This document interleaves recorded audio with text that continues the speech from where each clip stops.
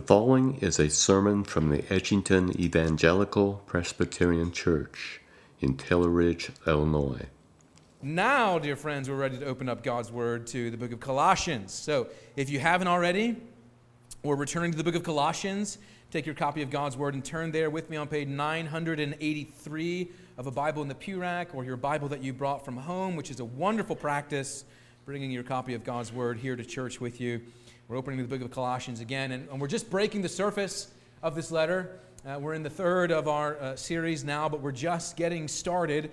So let's just remember very quickly, by way of review, that the Apostle Paul is writing to a church in Colossae, which is a very young church, an upstart church, we could even call it, in a small place, a small village. What was once a large town has been reduced over the years, but there is a growing and vibrant church, but it's a very young church in Colossae. Paul is writing to them to encourage them to continue on in the faith that they have learned, to continue to press on, to walk on the narrow path. And as he is writing to this young church, as he's wanting to encourage them, he does so in the context of admitting that as you walk the path, there will be distractions and side roads and false teachings that want to keep you from continuing on the narrow path.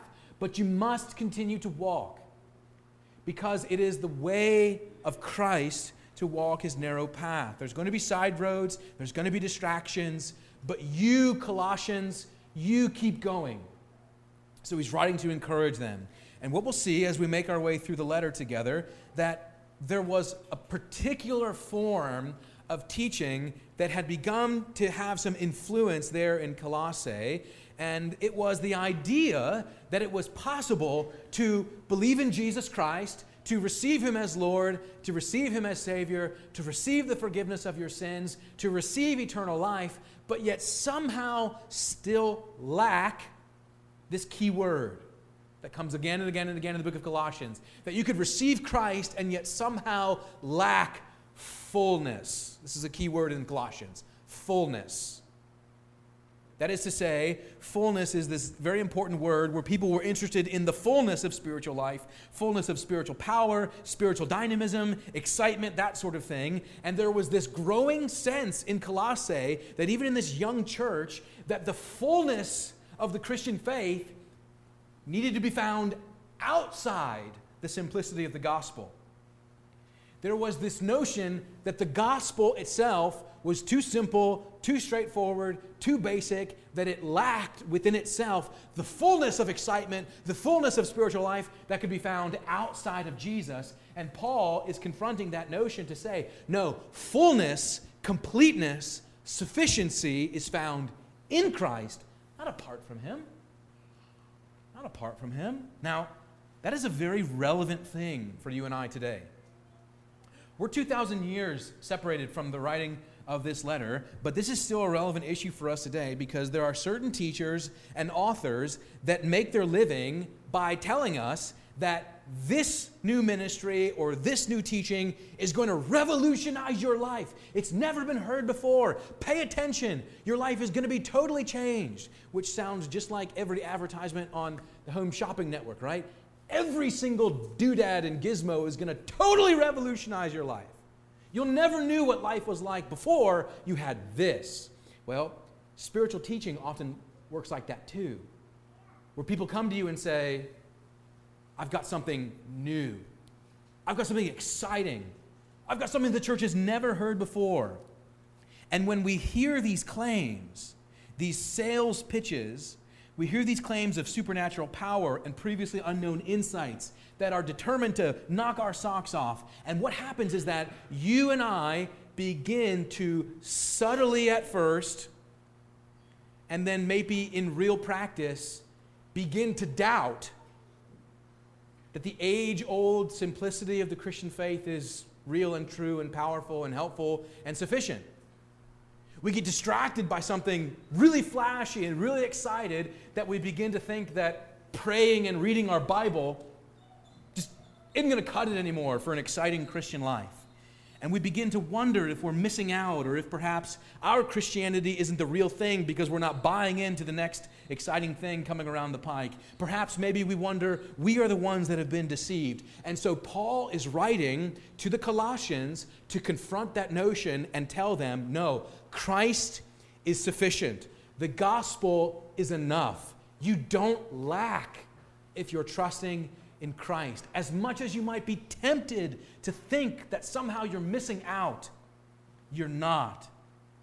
So, where we find ourselves today is that he is doing this here. The Apostle Paul is writing to this church here in this introductory section of Thanksgiving by praising God for what he knows about the Colossians, what he recognizes in them in terms of their genuine faith, love, and hope, and the fact that the gospel has been advancing among them and advancing through them. He recognizes what the gospel is doing in them and through them, and he is thankful. So that's our outline for our text this morning, what the gospel is doing in them and through them.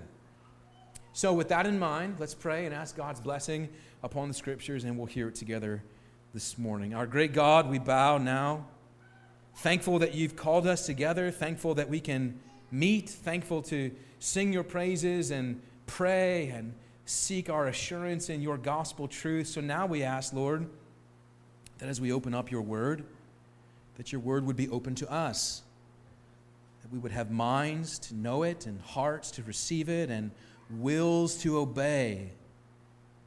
Oh Lord, your word does wonderful things. So may it work its power upon us now, we pray in Jesus' name. Amen. And now hear the word of God in Colossians chapter 1 under the heading Thanksgiving and Prayer. We're looking at verses 3 through 8. This is the word of God. We always thank God, the Father of our Lord Jesus Christ, when we pray for you, since we heard of your faith in Christ Jesus and of the love that you have for all the saints, because of the hope that is laid up for you in heaven. Of this you have heard before in the word of truth, the gospel, which has come to you, as indeed in the whole world it is bearing fruit and increasing, as it also does among you, since the day you heard it and understood the grace of God in truth, just as you learned it from Epaphras, our beloved fellow servant. He is a faithful minister of Christ on your behalf, and has made known to us your love in the Spirit. Amen. The grass withers and the flower fades, but the word of God abides forever. May he write its truth on our hearts today. Well, what is the gospel doing in the Colossians and through the Colossians? And as we ask that question, we should be able to, in parallel fashion, say, what is the gospel doing in Edgington and through Edgington? That's what Paul is talking about here. Well, again, let's see that the gospel is doing something in the Colossians and also through the Colossians. But first, in the Colossians, Christians, in the life of these faithful Christian brothers and sisters, the gospel is bearing fruit. That's what Paul is writing to the Colossians here at the beginning to say, that he is, by way of thanksgiving and prayer, as he often does at the beginning of his letters, he is overflowing with a word of gratitude of their faithfulness and of the fruits of the gospel that he knows are present in them. Now remind yourself that the Apostle Paul, he's never been to Colossae, he doesn't know these people, he didn't plant this church. So everything that the Apostle Paul knows about this congregation, he knows by way of somebody else's testimony, and we know actually who that person is. It's Epaphras, and we'll mention him later on. But as Paul begins this letter, he is establishing in a goodwill fashion this beginning Thanksgiving section to say, I've heard of you, I'm so thankful for you, and this is who I am, and I have things that I want to say to you. So he overflows with this Thanksgiving section. And actually, you might be interested to know that the introduction to this letter runs all the way through chapter 1 and even all the way into chapter 2. Chapter 2, verse 5 is the end of the introduction to this letter. So the introduction of Paul's letter runs all the way through chapter 1 into chapter 2, verse 5, where if you skip ahead and notice Colossians 2, verse 6, Colossians 2, verse 6 is the big therefore. So 2, verse 6 really begins the teaching instruction of the letter, And everything before that is just introduction. It's just preamble to what he's getting ready to say. But the section of thanksgiving and preamble really falls into three sections. And we're just looking at the first one this morning of thanksgiving and prayer. And in that, we find Paul speaking about what the gospel is doing in the lives of the Colossian Christians. And what the gospel is doing is that the gospel is bearing fruit in their lives. The Apostle Paul is writing with thanksgiving about how the gospel is bearing fruit in them. These are the things that Paul says he's giving thanks to God for in the lives of these Christians, because the things that he's going to write about are both lovely in and of themselves, but also because these things that Paul is going to speak of are the evidences that these Colossian Christians are genuine Christian people. The things that Paul is going to give thanks for are the marks of the gospel as being a true gospel in the lives of these Christians. They are signs that these people are really alive spiritually. That there's a real church here in Colossae because the gospel is doing something in them, and that is that it is bearing fruit. So what are the signs of fruit-bearing gospel in the lives of the Colossian church? Well, there's three of them here. And the first one is, in verse 3, we always thank God, the Father of our Lord, Jesus Christ, when we pray for you, since we heard of, first of all, your faith. What you're going to find here is that the fruit that the gospel bears is the often called Christian triad of faith, love, and hope. Or faith, hope, and love, but in this order, it's faith, love, hope. These are the fruits of the gospel. And Paul says, I hear about it. I hear that it has evidences in your life, and you truly display these things. And the first one, again, is faith. Their faith, or their faithfulness, their faithful trusting in Christ. So let's say something very obvious, shall we? That one of the first fruits of the gospel is faith. That's what we're saying. Genuine faith. Faith in the Lord Jesus Christ is what he says. True gospel faith involves genuine faith in Christ in the first place. And although that might seem totally self-evident and obvious to many, I think we actually take for granted that that is not self-evident and obvious to actually many people. That they don't actually know the first thing about what true faith is. True Christian faith bears itself out in the fruit of faith. We take this for granted, but there is a real misunderstanding about this in the wider church and, of course, the wider culture, where people have, let me say very directly, very little fear or concern about their eternal destiny. They either don't think about it or they just don't care. It's kind of a blatant agnosticism, of shrugging of the shoulders and a so what mentality. But perhaps those who do care, there's just kind of this passing interest, obviously, oftentimes, where there's no lack of an absolute certainty that they are definitely confident that they will find a home with God in heaven, even while they have given no evidence in their life for genuinely trusting Christ, which is a great concern. A person who has absolute confidence that they will live forever with Jesus, even though their entire life they showed no indication that they had any interest in living for Jesus while they yet lived. So if you were to ask some people, they might suggest that their hope is that when they come to stand before God in judgment, that they will somehow measure up, the scales will balance out in their favor, because after all, God is gracious. They did their best. They prayed occasionally, they did their best to be a decent person, and they hope the scales will turn a favorable result. But what are they doing? They're trusting in themselves, aren't they? And maybe you used to. Trust in yourself. Trust in your own goodness. Notice what the Apostle Paul says. In verse 4, he says, since we heard of your faith. But these Christians don't just have faith, generally speaking, without any specific object. No, Paul says they have faith in Christ. Very clear. That is, that Jesus is the object of their faith. And what that means is that if Jesus is the object of your faith, then you're not looking to your own goodness. Then you're not looking to your record of obedience. You're not looking to the balance of your scales or how good of a person you have been, your own good deeds and merit. The gospel bears the fruit of faith that looks away from ourselves and looks to Jesus. The true Christian knows that Jesus has died for their sins, and Jesus has died not just for our sins, but Jesus, loved ones, also died for the things that you used to look to in yourself and trust. Jesus died for your record of obedience, which you used to be impressed with, but through true faith in the gospel have come to see that that was never worth trusting in the first place. Jesus died not just for the worst of us, but for our best efforts, which still fall short. Do you remember what the prophet Isaiah says? That all of our righteousness, or all of our supposed righteousness, is like a filthy rag. Even the things that we are impressed with within ourselves, through faith in Christ, we learn to look away from and become no longer impressed with. Jesus died for all of it. We sing it together, don't we? All other ground is sinking sand. Even the record of my merit and obedience, it's not worth standing on. It's just not. And a true Christian who has grown in the faith of Jesus Christ knows that, sees that. Do you believe it? The Apostle Paul says the mark of the bearing fruit of the gospel is true faith. And the second one is not just faith, but also love, the second of the triad. Faith and then love. Love.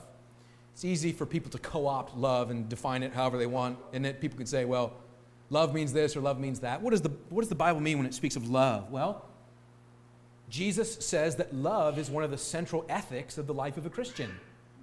That we should love God and love our neighbor. That love is a distinguishing mark of the Christian faith. That love is covenantal and bears commitment. That love here in this context is a reflection of love for the saints. That is to say, your fellow Christians. That there is a record of demonstrable love amongst yourselves, amongst all believers. Not just those people who you are inclined to like anyway, or the people whom you would naturally associate yourself with, but the people who you become compelled to love, even though externally there's nothing inherently lovable in them, or you would be by society disposed to be far away from them, but the gospel has transformed the way you look at them in such a way that you can say, I love that person. I have love for them in my heart. Gospel love is a cross-shaped, church-focused love amongst fellow Christians. Listen to the way one commentator says the importance of Christian love. He says this: the Christian faith is not able to be true and sincere without love. No more than a fire can be fire without heat. So love is as essential to the life of a Christian as heat is to a fire. Now understand, of course, that when Paul speaks about the Colossians' love, right, you see there again in verse 4, since we have heard of your faith and of the love that you have for all the saints. He's not just talking about a mere feeling, or he's not just talking about a form of words, a lip service to saying, oh yeah, I love my fellow Christians, sure, yeah, whatever. He's not just talking about warm feelings or empty words, like a thing that says, well, yeah, I love that person because I'm supposed to, but let me tell you everything I don't love about this person. No, Paul is here saying that I have heard about your genuine faith and the love that you have for all the saints. What kind of Christian love is that? A love that is self-sacrificial, a love that is patient and kind, a love that thinks the best of other people no matter what, a love that doesn't keep a record of wrongs, a love that goes the extra mile for people who you might be totally convinced wouldn't go an inch for you. You'd go the mile for them. Real sacrificial Christian love is the kind of love that Jesus has for us. That's the point, isn't it? That we love one another in Christ because we have been loved by Christ this way. It is one of the distinguishing marks that Jesus is really at work in your life when you love one another. Remember, Jesus said also, all men will know you're my disciples if you have love for one another. Love that can't be explained in an earthly category. Love that does not make sense to an outsider that says, not only do you like that person, you love them? And you respond, yes, yes, because in Christ I have been loved, so I will also love. Love is the second mark. So, faith first. Second, love. And then third, do you see it? Hope. Verse 4 again. Since we heard of your faith in Christ Jesus and of the love that you have for all the saints. Verse 5, because of the hope that is laid up for you in heaven. Paul is saying to these Colossian Christians, the gospel is at work and alive in you because of your faith, because of your love, and now because of your hope. But hope in the Bible is not aspiration, right? It's not like a shrugging of the shoulders. I hope it's going to rain. I hope it won't rain. It's not like a all shucks, I wonder if, no matter what, uncertain, vague notions. That's not how the Bible speaks of hope. The Bible speaks of hope as a certain reality of confidence, a certain reality of assurance. The Apostle Paul uses hope in many different contexts, but he also says in Galatians 5:5 that we as Christians have the hope of righteousness. In Titus chapter 2, verse 13, Paul speaks of Jesus Christ as the appearing of our blessed hope. That we are, as Christian people, hopeful people. So let me just quickly here. Do you feel that your hope is draining? Or do you feel perhaps that your hope is time-tested in such a way that you're saying, I don't know if this pillar can support me anymore? What does the Bible say about hope? Paul says that these Christians, their faith, their love, and their hope is a real thing for them. Verse 5, because of the hope that is laid up for you in heaven, in verse 5. That's an interesting way of saying it, isn't it? That he's speaking about hope as laid up or stored up, or another way of translating that is put on reserve. It's like an eternal layaway where he is saying, the Apostle Paul is saying, you are trusting in something that is still yet future, that is not a all shucks, I hope it will or won't happen, but it is a guaranteed, objective reality of truth. What he's talking about here is the reference to a future, full, final salvation where Jesus will one day make everything right. But you and I know that we don't live in that place right now, do we? In fact, things are not right all over the place. So what does that do to your hope? Does it cause your hope to become crippled and deflated and surrendered? Or does it cause your hope to intensify as you anticipate with confidence what is yet to be one day, but not quite yet, because you know that Jesus rules from heaven right now.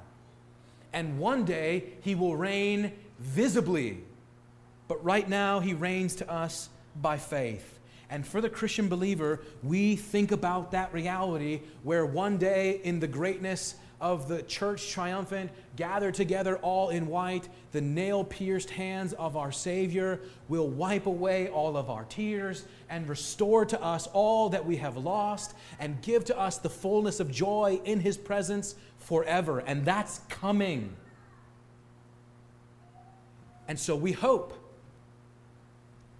And hope motivates faith and love. This is how these three things work together. The Apostle Paul is saying the gospel is producing the fruit of faith, love, and hope, because that's what the gospel does. He says to them, you are doing this because, in verse 5, because you have heard the word of truth, the gospel.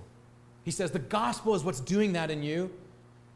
Your faith, your love, and your hope are products of your hearing the gospel, there in verse 5. And when Paul speaks of hearing the gospel, he doesn't just mean your audible listening.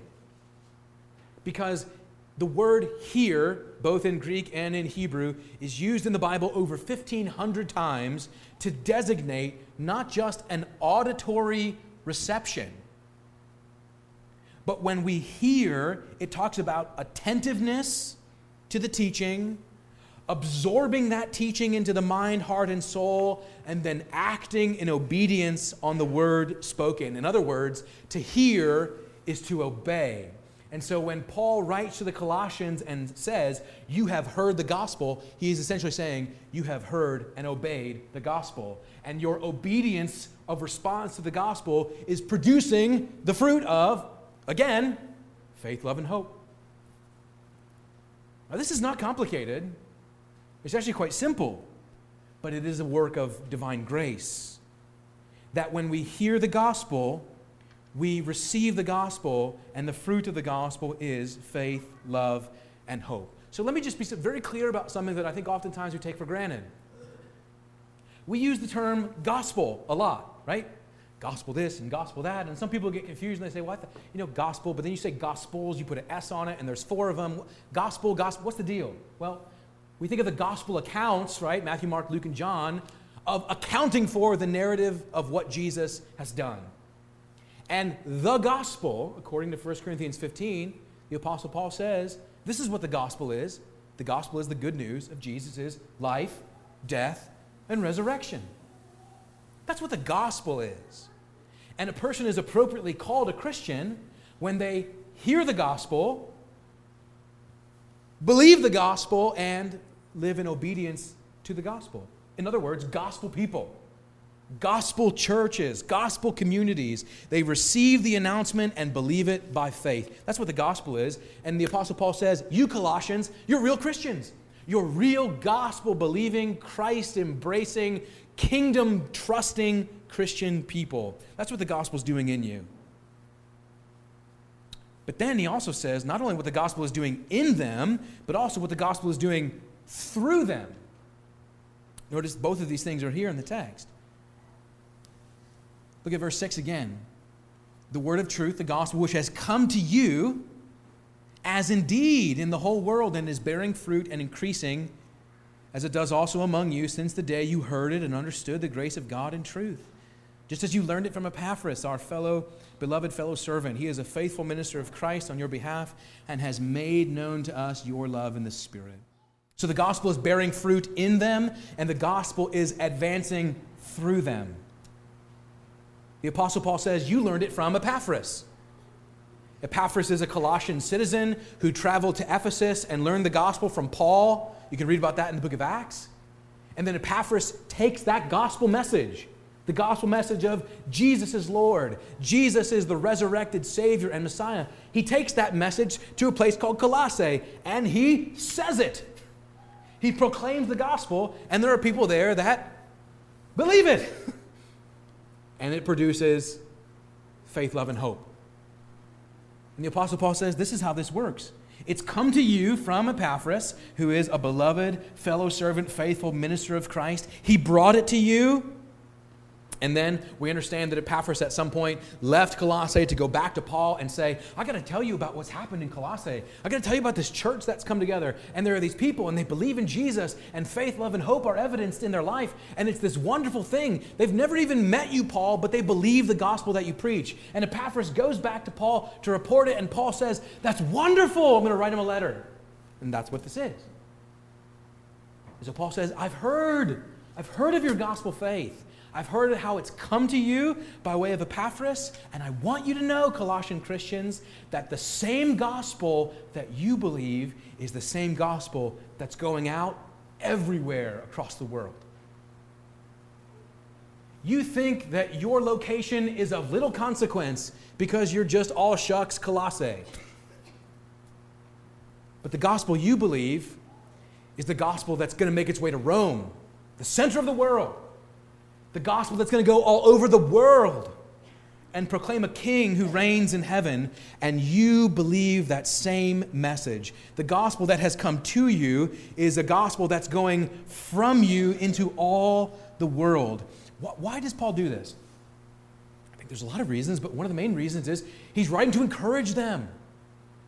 He wants these Colossian Christians to know you're not alone. You might oftentimes be tempted to think that you are alone. When your neighbors or your family members or your coworkers don't believe what you believe, and you think, oh boy, here I am. And the Apostle Paul is saying, you're not alone. This gospel that you believe is the gospel that's going out into all the world. And it encourages their hearts to know that they're not alone. But there are some things that we should say about that. And Calvin, in the 16th century, helpfully gives us some of these thoughts. Paul is writing to these Colossians to say, you're not alone. The gospel's going into all the world. But let's ask the question, what if you were alone? What if you did perceive that you were totally alone in the faith that you believed and nobody around you held it? Would it still be true? Would the gospel still be true if you were the only one who believed it? Listen to what Calvin says about this. He says, the gospel's truthfulness does not depend on its success, as though we should believe it because many other people believe it. But he writes, even if the entire world should pass away, even if heaven itself should be destroyed, the conscience of a Christian must not waver because the gospel is God's truth. In other words, you should believe it no matter what. You should believe it even if nobody else believes it. Why? Because it's true. But we believe that the gospel is God's truth. And so when we, like these Colossian Christians, receive the report that not only do you believe it, but there are people all over the world who believe it, it suddenly becomes this wonderful encouragement of our faith. Because Calvin also says this, it doesn't mean that our faith is hindered, but in fact, our faith is confirmed when we hear of more people coming to trust in Christ. Your faith as a Christian should be encouraged when you hear that there are other people who are coming to believe in Jesus too. Have you felt that here? Do you feel that here in this church when you hear of somebody else who's willing to stand up and in public say, I believe in Jesus Christ as he has offered to me in the gospel? That should do something in you, right? It should make you say, this gospel is true and right, and here is the evidence of its advance right there in front of me. Praise the Lord for its advance. It's wonderfully encouraging. But the point that I want to make to you is that you should believe the gospel even if you don't see its advance. So that all the more reason when you do see its advance, it's that much more of an encouragement to you. And that's what Paul is saying to these Colossians. The gospel has been received from you. It's going out from you as well. I was reading about this from a French 17th century commentator. I spent a lot of time in historical commentaries this week, and a Frenchman had something to say about this that just captured me so much that I wanted to read it to you at length. He was comparing the reality of the advance of the Christian faith from how Islam has advanced in the world and in history. A contrasting comparison between the advance of the Christian faith and the advance of Islam. Listen to what he says. He says, Muhammad and his successors advanced their religion not by preaching and doctrine, but by force of arms and dint of sword. It was their iron and not their Quran that ran through the world. The Quran only entered cities whose gates were first opened by fire and sword. But as to the gospel of the Lord Jesus, it is quite otherwise. He goes on to explain how it is the gospel has advanced into all the world and says this, the gospel is not sustained or advanced in the world by aid of force or favor of army, or the success of war, or the exploits of a conqueror. It had not in its service either the charms of eloquence or the subtleties of philosophy. Those who carried it were 12 or 13 fishermen, with a little number of others of the same cloth, without credit, without arms, without courage, without experience, the off-scouring and sweepage of the world, weakness and imbecility itself, who instead of smiting and slaying were themselves whipped and stoned at every turn. Instead of attacking, did not so much as make resistance to tell them that ill handled them. Living in extreme humility and innocence, he goes on to finalize by saying, with this poor equipment, the gospel has overtaken the world. The gospel advances not by the force of an army, but by the force of genuine Christian faith, love, and hope. Through the preaching of the gospel, through the receiving of the gospel by faith. And so what we should say about that by way of application is that what happened in Colossae as Paul writes to them to encourage them, is the same thing that has happened all over the world as people receive and rest upon Jesus Christ as he is offered to them in the gospel.